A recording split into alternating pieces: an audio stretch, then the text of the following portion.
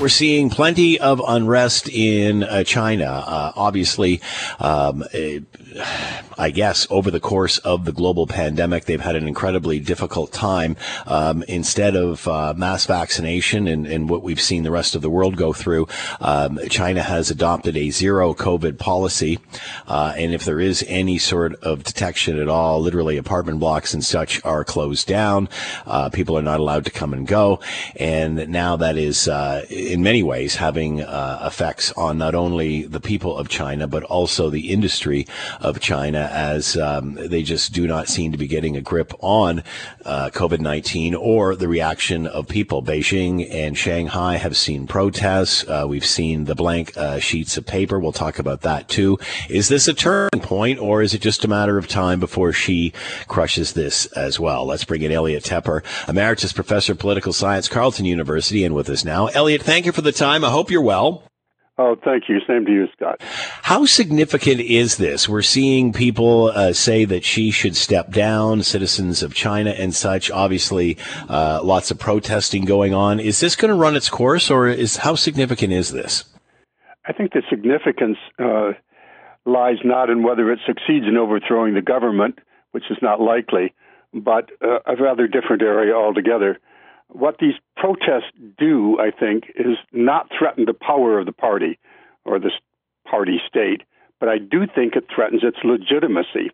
Until now, this Communist Party, particularly under Xi Jinping, but he was building on his predecessors, particularly Deng Xiaoping's success in bringing a lot of economic prosperity to China. And as he says, we're the great national rejuvenation. China is back. We've had a century of humiliation. Now we're back, and thanks the party for that. And you should be thankful. What they fear the most is a color revolution. That is, and that was you and I talked about it at the time. That was actually written in February to the joint statement with Mr. Putin and Xi Jinping meeting. No color revolutions. That means popular uprising, people's uprising. So that the regime would feel threatened. They have great capacity to put down dissent. This is a surveillance state. It's got almost unlimited resources, not only for all those surveillance cameras and the most advanced technology for facial recognition, but just putting people in the streets to put down protest. But if you put it down, that does not mean you have succeeded. It wasn't that long ago, Elliot, you and I were talking about how Xi wanted to be installed for life, and that's what he was working towards. What has changed in a short period of time? Yes. Although we're talking about China, and I'm an Asianist, there's something almost Greek about this, hubris first, and then hubris preceding the fall. He is now master of everything that he surveys. He's got the 20th Party Congress behind him and all his people in place. And not long after that, you have these protests. These protests are, I think, likely not to continue. The capacity of the state to put them down is very high. So what's happening right now in a nutshell is, Scott, is that they're clamping down. The state is clamping down on protest while simultaneously backing off on some of the lockdown measures, which is leading to the widespread protest. But then the protests have now gone from primarily saying we're tired of the lockdowns and your draconian measures, but we're also tired of you. We often talk about China, the next superpower, if not already. How can the world view them as that when, let's go back to the beginning of COVID-19 and failure to keep the food chain free of contamination, then lack of vaccine or proper vaccine, or certainly the new mRNA vaccines and a zero tolerance policy. How does the world look at this when most of the world has moved on, yet China is still struggling? Yes, there's multiple issues there. The stability and fragility of the regime really is what we're talking about. Internationally, China's reputation has plummeted. We know that, and Canada has played a role in that because we were suffering because of the two Michael situation. But basically, China has come increasingly into focus around the world under Xi Jinping's wolf warrior diplomacy and his aggressiveness, how he has chosen to demonstrate they're a superpower internationally is coming into focus and not in a positive way. But now domestically as well, what kind of great government are they providing here?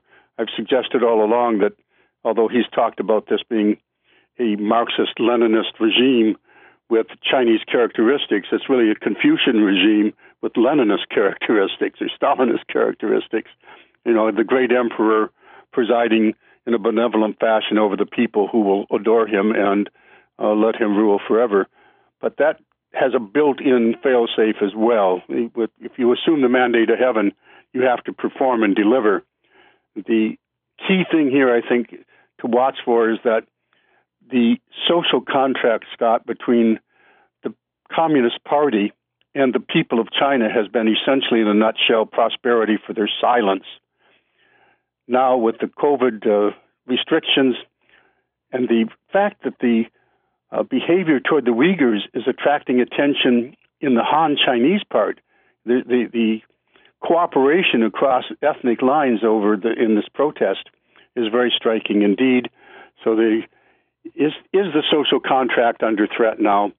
We political scientists have been saying all along, and this has also been state policy, you know, once there's a middle class, Scott, they're going to demand democracy and freedom.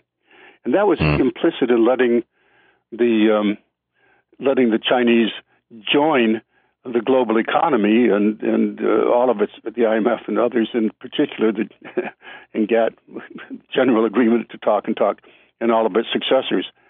Now we're seeing the result that China is indeed an economic superpower, and this is how they're behaving. So there is a certain fragility being demonstrated, but Xi Jinping is in no imminent problems in terms of being overthrown, but the legitimacy of his entire activities, the enterprise of Xi Jinping, I think, is now being brought into question in terms of its legitimacy. On that note, is China losing an opportunity here? I mean, it wasn't that long ago. China was the golden goose. Everybody wanted to be a part of this. Now it's their public enemy. Are they losing an opportunity here? Does the Chinese citizenry realize the wrong hand may be being played here? We'll have to see what the Chinese citizenry knows, understands, and reacts against, keeping in mind the great firewall of China has really kind of extraordinarily in our modern age controlled the flow of information in and out of China and inside China in a way you couldn't think possible.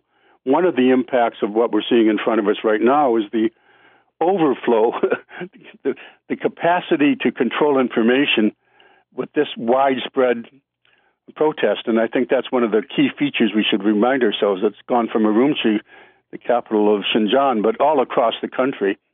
The fact that it's that widespread has really overwhelmed the censors, at least initially. But the capacity for the censors to plunge back in is there. The state can still clamp down. Protests are already waning, but that doesn't mean that the impact is over. Quite a contrast controlling the information, all while citizens hold up a blank piece of white paper. Yeah. Elliot Tepper with us, Emeritus Professor of Political Science, Carleton University, on what is happening in China and Xi Jinping's loss of control or the need to clamp down even further. We'll see. Elliot, as always, thanks for the time. Be well. Thank you. Same to you, Scott. Hi, it's Shauna, and I might be a bad parent because my kids think French fries are vegetables. Hey, it's Ryan, and I might be a bad parent because I went out for wings when my wife was in the hospital after giving birth. Johnny here. I might be a bad parent because in my house, the tooth fairy gives pocket change. But we're not alone. Len emailed us and said his 6-year-old daughter's Tarzan moment going from love seat to lazy boy by curtains made him more proud than any dance recital. And Andy left his 2-year-old at the rink. All right, guys, I'm sure we're not alone. Like Andy's kid. For stories and confessions like this, make sure you check out our podcast. It's called Bad Parents, and it's available wherever you get your podcasts. I left a glove at the rink.